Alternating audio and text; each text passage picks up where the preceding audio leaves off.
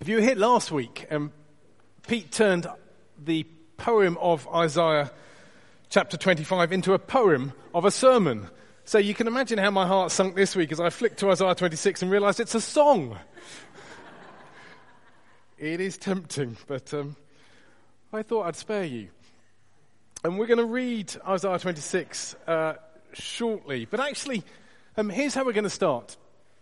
These chapters, middle chapters of Isaiah, they are loaded with the historical context of Isaiah's preaching. So I want us to step into that context and imagine that we're in 8th century Judah for a minute. Imagine it's around 725 BC. And we're living in the southern kingdom, Judah. 2.5 centuries earlier. That was dramatic. They didn't have AV systems back then. 2.5 centuries earlier, under King David and King Solomon, we were the toast of the known world. Okay, everyone had heard of Israel and their greatness. But by the time of the end of King Solomon's reign, so about 930 BC, that's 200 years or so before Isaiah 26, Israel had gone the way of so many nations. Internal conflict, a military coup, battle for power, and the result, 2 nations. So you ended up with Israel in the north, also known as Samaria or Ephraim, just to make it confusing as you read through the Old Testament. That was the northern kingdom, and Judah was the southern kingdom in the south, with Jerusalem as its capital. 2 kingdoms. And there were 2 kingdoms that fought with each other. They weren't best of friends. And there were 2 kingdoms that very quickly became oppressed by the surrounding nations. Here's a map of the day, 725 BC. You can see in yellow, that's Assyria. Assyria surrounded them to the north. And you can see the green in the south. That's Egypt. Israel and Judah are tiny. I've had to enlarge them for you so you can make them out. Tiny, tiny little nations. And Assyria, not only is it Assyria surrounding them, but Assyria is knocking on the door. In fact, Assyria wants to knock down the door. They're in trouble. Massive oppression. And it's into this situation that Isaiah speaks. He speaks over many years, many years. But he really speaks one key message. Who are you going to trust? That is the book of Isaiah in a nutshell. Who are you going to trust? Are you going to trust in your own might and wealth? Those days are long gone, Israel. You're going to trust in Egypt in the south to protect you from the might of Assyria. Well, they're going to try that in Isaiah chapter 31. We'll see how that turns out in a few weeks. Who are you going to trust? Completely surrounded, pressures on every side. God's people were longing for peace, for safety, for security, but where will they find it? Who are you going to trust? That's their context.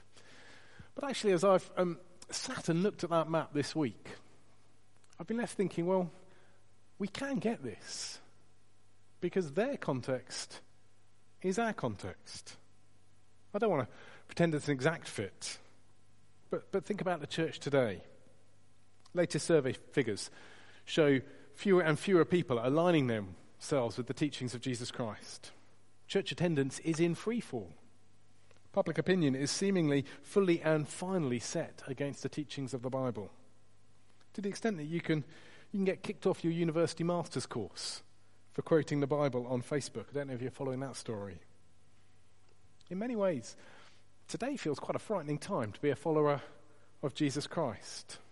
And if you're someone looking in at the Christian faith, thinking through what it might look like to be a Christian, you won't have missed this. You'd be thinking, yeah, feels like I'd be mad to join them. It won't be easy. So who are you going to trust? I guess today's map, Assyria, is probably secularism. The voice that proclaims there is no God, there is no truth. Live for yourself. Live for this moment. And it's pressing in. You'll know that. Whatever fills your day, you'll feel the pressures of secularism. Very soon after Isaiah preached these words in chapter 26, the northern kingdom, Israel, fell. 722 BC, it was captured by Assyria. It never really came back. It was desperate times for God's people. And you look at 2017 and the church today, you think, well, large swathes of the church has fallen, already conquered by secularism. Who are we going to trust? That's the historical context here. God's people surrounded and pressed on every side. But we also need to get the biblical context here. We need to see where we are in God's plan of salvation. God's people are surrounded, but they have a promise. And tonight I want us to see that promise. This book of Isaiah, it's really a whole series of sermons that Isaiah preached over many years. And interwoven in these sermons, there is a wonderful promise.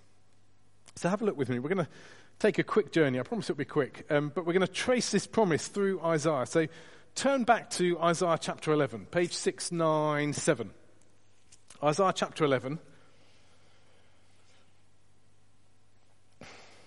You might recognize these words from carol services gone by. Isaiah chapter 11, verse 1, page 697. And let me read. Verse 1 of chapter 11. A shoot will come up from the stump of Jesse. Now, Jesse was King David's father. A shoot will come up from the stump of Jesse. From his roots, a branch will bear fruit. The Spirit of the Lord will rest on him, the Spirit of wisdom and of understanding, the Spirit of counsel and of might, the Spirit of the knowledge and fear of the Lord. And he will delight in the fear of the Lord.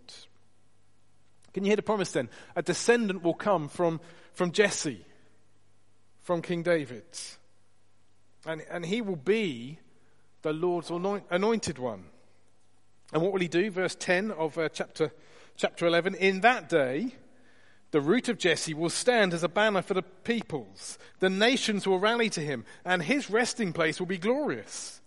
In that day, the Lord will reach out his hand a second time to reclaim the surviving remnant of his people from Assyria, from Lower Egypt, from Upper Egypt, from Cush, from Elam, from Babylonia, from Hamath, and from the islands of the Mediterranean. He will raise as a banner for the nations and gather the exiles of Israel. He will assemble the scattered people of Judah from the four quarters of the earth. Ephraim's jealousy will vanish, and Judah's enemies will be destroyed. Ephraim will not be jealous of Judah, nor Judah hostile towards Ephraim. Do you hear? This is the peace they've been longing for. They'll be conquered, that's very clear in Isaiah, but eventually they'll find rest from their enemies. And in chapter 12, verse 1, we read, In that day you will say, I will praise you, Lord. Although you are angry with me, your anger has turned away, and you have comforted me. Surely God is my salvation. I will trust and not be afraid. The Lord himself is my strength and my defense. He has become my salvation. With joy, you will draw water from the wells of salvation. It's rest. It's deliverance from God's judgment. Isaiah doesn't hide that. God's people are in strife because they've wandered from his truth. I guess we need to hear that as the church today. But God will bring about a rescue in that day. And actually that little phrase, in that day, that becomes a key phrase in the book of Isaiah. The day God will rescue his people. So follow on, Isaiah chapter 13 is a prophecy against Babylon. Babylon was the enemies of God's people. God will defeat them. That's the promise. Cheer goes up from God's people. Flick over the page, chapter 15, a prophecy against Moab. Another cheer rings out from Judah. Another enemy defeated. Chapter 17, flick over. Damascus. Chapter 18, Cush. Chapter 19, Egypt. They're all the enemies of God's people. This is good news for Judah. Chapter 20, Egypt and Cush repeated, just to make sure they're going to be crushed. Babylon again, chapter 21, and then Edom and flick over Arabia. This is all the surrounding nations from tiny little Judah. God will defeat them in that day. But chapter 22 would have stopped them dead in their tracks. If you weren't here a few weeks ago when Matt helped us think through this chapter, have a listen on the church website. It's well worth a listen. It is a thunderbolt passage. Because suddenly God is saying, this is you, Jerusalem. You are coming under my judgment too. But it doesn't negate the promise. The promise still holds firm. Chapter 23, Tyre will be defeated. Chapter 24, page 708, you still with me? The whole earth will be defeated. So chapter 24, verse 1, see, the Lord is going to lay waste the earth and devastate it.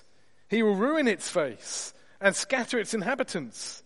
It will be the same for priests as for people, for the masters as for his servant, for the mistress as for her servant, for seller as for buyer, for borrower as for lender, for debtor as for creditor. The earth will be completely laid waste and totally plundered. The Lord has spoken this word. Isaiah 24, got to be one of the most fearful chapters in the whole Bible. Total destruction because of rebellion against God. But it contains a wonderful promise. God will win. Have a look how chapter 24 ends. Verse 21 of chapter 24. In that day, the Lord will punish the powers in the heavens above and the kings on the earth below. They'll be herded together like prisoners bound in a dungeon. They'll be shut up in prison and punished after many days. The moon will be dismayed, the sun ashamed, for the Lord Almighty will reign on Mount Zion and in Jerusalem and before its elders with great glory. You see, God will win. Enemies all around. But God will win. He will defeat his enemies. And he will rescue his faithful people. And then last week, chapter 25. And verse 6 of chapter 25. These are stunning words of hope. Verse 6, chapter 25. On this mountain. So the mountain is pictured as where God will gather all his people on that day. On this mountain, the Lord will prepare a feast of rich food for all peoples, a banquet of aged wine, the best of meats and the finest of wines. On this mountain he will destroy the shroud that enfolds all peoples, the sheet that covers all nations. He will swallow up death forever. The sovereign Lord will wipe away the tears from all faces. He will remove the people's disgrace from all the earth. The Lord has spoken. In that day they will say, surely this is our God. We trusted in him, and he saved us. This is the Lord. We trusted in him. Let us rejoice and be glad in his salvation. Do you hear the sweep of Isaiah up to this point? I realize you've looked at far more of Isaiah than you were hoping to this evening, but we really, really need to see this. God's people are totally surrounded. Assyria is knocking on the door. Other nations are prospering. You talk about the grass is green on the other side. Other nations are doing so well. Judah looks poor and feeble and pathetic. Sound familiar? But they are people with a promise. In that day. That's the promise. The shoot of Jesse will come and he will establish his rule. Once and for all, you will know the peace that you long for. We need to hear that. If you're a follower of Jesus Christ, this evening you need to hear that. In that day. Isaiah is calling us to live for that day. If you're not a follower of Jesus Christ, this evening, you desperately need to hear this. He will come in that day. Get ready for that day. That is the promise of Isaiah. I mean, it's the promise of the whole of Scripture. He will come. But it's a promise that brings us to Isaiah 26. And we're going to read this chapter in chunks. I'm just going to briefly make comments on each section. But keep that historical context in mind, completely surrounded, but with a promise. And that will help you hear what is being said in each section. It's a song of waiting, Isaiah 26, waiting for that day, clinging to that promise. Let me read from verse 1 of chapter 26. In that day, this song will be sung in the land of Judah. We have a strong city. God makes salvation its walls and ramparts. Open the gates that the righteous nation may enter, the nation that keeps faith. You will keep in perfect peace those whose minds are steadfast, because they trust in you. Trust in the Lord forever, for the Lord himself is the rock eternal. He humbles those who dwell on high. He lays the lofty city low. He levels it to the ground and casts it down to the dust. Feet trample it down, the feet of the oppressed, the footsteps of the poor. Come back to Jerusalem, 725 BC. And picture the scene. The gates of the city are shut and bolted. They're double bolted, triple bolted, because Assyria are outside the city trying to get in. It's not a city that knows peace.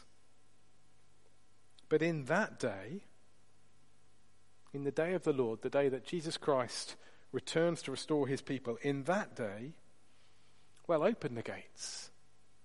Leave them wide open so the righteous can flow into God's city, because this city, God's city, is a city of safety, of peace. Verse 3, you will keep in perfect peace those whose minds are steadfast because they trust in you. And that is the key here. Who are you going to trust as you wait for that day? The strength of the city, its elevated position overlooking the plains surrounding Jerusalem. Well, verse 5, he humbles those who dwell on high. He lays the lofty city low. He levels it to the ground and casts it down to the dust. Now, don't trust the city. Verse 4, trust in the Lord forever. For the Lord himself is the rock eternal. Secularism presses in. The church under threat. Peace seems a distant hope. Who are you going to trust? The establishment? The Church of England in all its former glory? We're going to cling to claims of being a Christian country. Is that our hope? Political reform? Or is the Lord our rock?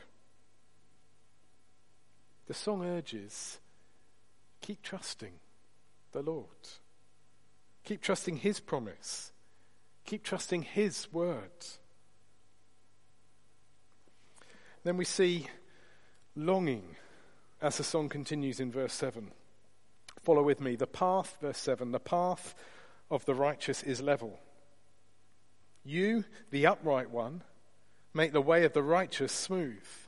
Yes, Lord, walking in the way of your laws, we wait for you. Your name and renown are the desire of our hearts. My soul yearns for you in the night. In the morning, my spirit longs for you. When your judgments come upon the earth, the people of the world learn righteousness.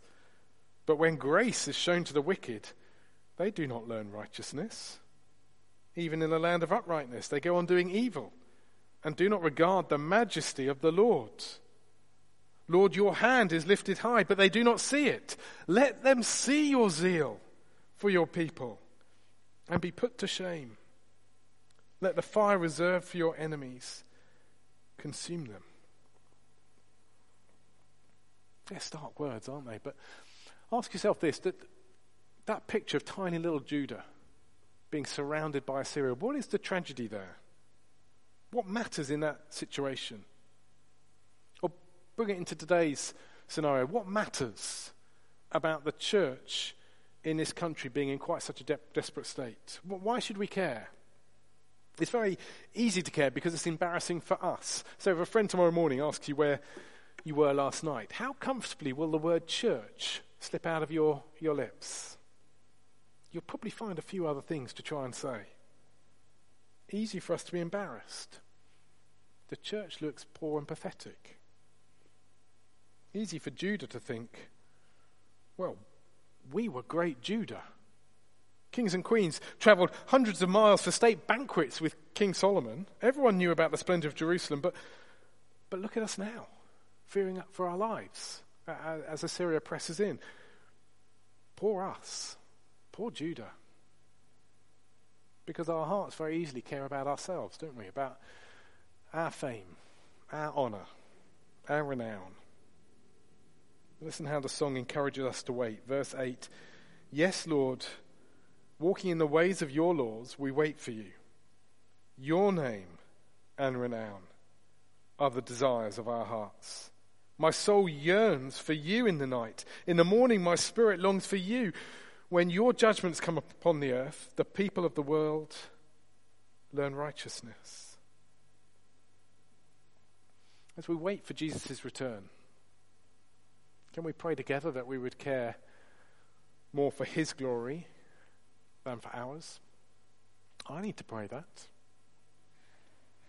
And what about judgment here? Isaiah has just had 10 chapters of judgment on those surrounding nations. 10 sermons in a row on God's judgment. I'm not sure if you'd still be here if we did 10 in a row. We find judgment hard. We find it hard to speak of. Hard to grasp the goodness of it. But isn't that because our eyes are so firmly set on our glory? It's a little bit extreme, God. We only want the church to be a bit more respected in this land, really. No need for such stark talk of judgment. But actually, if it's God's name, God's honour, God's renown, then judgment is a good thing. Judgment says he does care. He is just. He will punish wickedness. He will bring honour to his name. God wins. He wins. Reading on verse 12. We see remembering, reading from verse 12, Lord, you establish peace for us. All that we have accomplished, you have done for us, Lord, our God. Other lords besides you have ruled over us, but your name alone do we honour. They're now dead. They live no more. Their spirits do not rise. You punished them and brought them to ruin. You wiped out all memory of them. You have enlarged the nation, Lord. You have enlarged the nation. You have gained glory for yourself. You have extended all the borders of the land. I found these verses really helpful this week as I looked at them. On that day, as God's people look back at human history, they will see that nations came and nations went. Power comes and power goes. Lord our God, other lords besides you have ruled over us, but your name alone do we honour. They are now dead. They live no more. Their spirits do not rise. You see, I've got this little thing in life. I'm trying to visit as many countries as I can. And I'm trying to keep ahead of my age. I'm one behind at the moment. I've done 39 countries. I'm 40 years old. But Assyria is not on my list of countries. Has anyone been to Assyria? No, good. It doesn't exist. Assyria's gone. Countries rise and countries fall. The Soviet Empire, the great threat of the 1970s and 80s. Most of you won't remember that, I realise that. But we were worried back then. But it tumbled down. They are now dead. They live no more. Their spirits do not rise. As we wait for that day, this song teaches us to look back and to remember. Nations come and nations go. Power shifts happen as quickly as the weather changes. So don't fear nations. Don't put your faith in the latest power, the latest political revolution, the latest political correctness.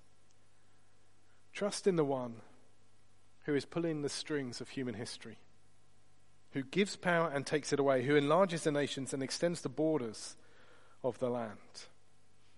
Remember history and trust in him, God's people. Then verse 16, reading on, we see depending. Verse 16, Lord, they came to you in their distress. When you disciplined them, they could barely whisper a prayer. As a pregnant woman about to give birth writhes and cries in her pain, so we were in your presence, Lord. We were with child, we writhed in labor, but we gave birth to wind. We have not brought salvation to the earth, and the people of the world have not come to life. But your dead will live, Lord. Their bodies will rise. Let those who dwell in the dust wake up and shout for joy. Your dew is like the dew of the morning. The earth will give birth to her dead. Well, I've called this section depending because that is what's called for here. It's the very opposite of self-reliance. What Judah needed wasn't a clever military strategy or political treaties or a careful rations program to last out the Assyrian siege. They tried all those things because we're inherently a self-reliant people. But those things didn't work. What Judah needed was a saviour. And they had the promise. Back in Isaiah 7, we didn't go back that far, but you can be sure we'll be reading this verse at some point over Christmas. Isaiah 7, verse 14, the virgin will conceive and give birth to a son and will call him Emmanuel. That's the promise, Emmanuel. This child will come and it will be called God with us. That's what Emmanuel means. But it's not a promise we can bring about ourselves. Verse 17, as a pregnant woman about to give birth writhes and cries out in her pain, so were we in your presence, Lord. We were with child, we writhed in labor. Here's the punchline. But we gave birth to wind. We're meant to smile. It's a comedy image. We're hoping for a baby, a saviour, but we just get flatulence.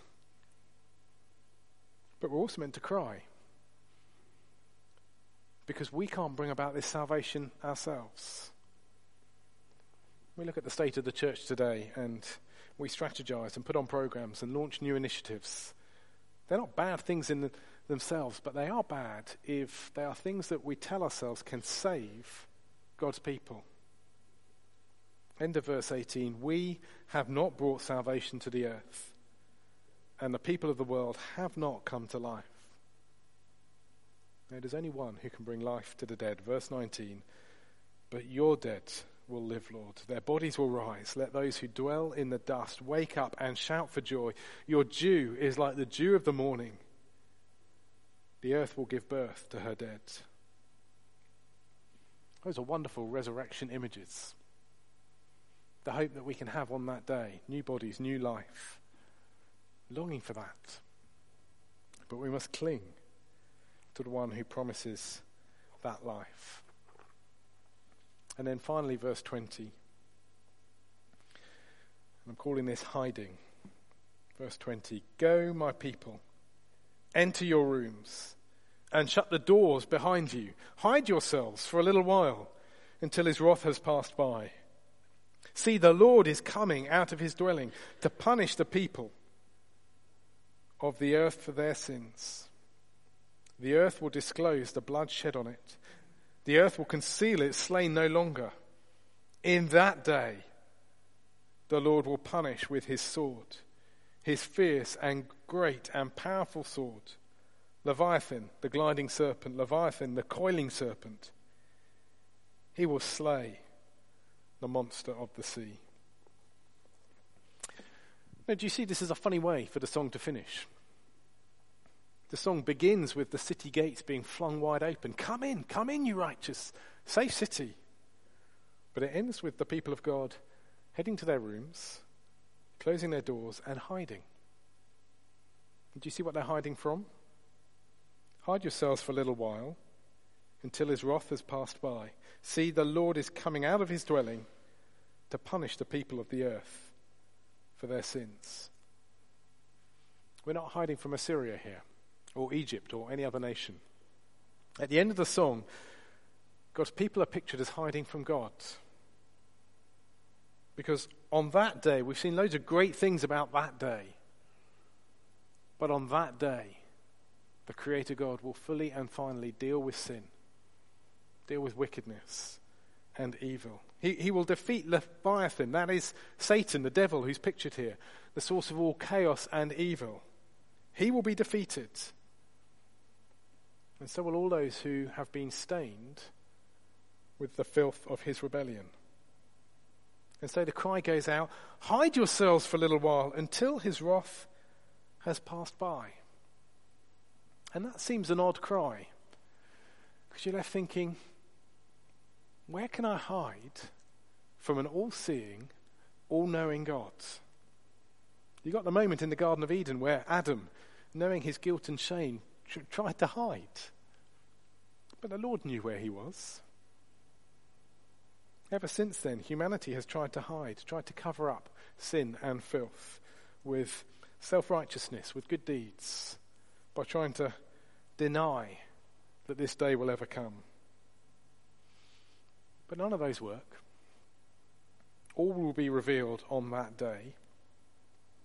Your most secret guilts, those bits of your life that no one has ever seen, and they send a shiver down your spine just to think that someone might glimpse that bit of your life. On that day, they'll all be laid bare, and they'll be judged by a righteous judge. So where will you hide? Isaiah 26 doesn't answer the question for us, but if you follow the story through in Isaiah, then we meet the servant of the Lord, the one on whom the Creator God places the sin of his people. All those who say, we can't rescue ourselves, we need your help, the servant of the Lord takes their sins and delivers them. So no better place to end a song like this than with bread or wine. Because with the bread and wine of the Lord's Supper, we see the wrath and judgment being laid bare. Sin which must be punished, but mercy which is poured out in abundance. And we hear our Creator God crying out to us and saying, hide yourself in my Son. Run to him. Find your shelter in him. Because he is the only one who can protect you from my wrath. It is a wonderful promise that we're given. It's offered to each one of us. It's offered to all who will hide in him. I'm going to suggest we just take a moment of quiet. We'll share bread and wine in a moment, remembering Christ's broken body, his blood that was shed. It's a meal for all those who are trusting in this promise. It's a meal that calls us to hide in him. So, if that is you, come and receive bread and wine. We're going to serve it at the front. Don't come in any particular order, just when you're ready. There'll be music playing. I'm going to read some verses. We'll say some prayers together, and then there'll be bread and wine. But let's take a moment of quiet to remind ourselves of the promise, to claim it, and to find ourselves hidden in him.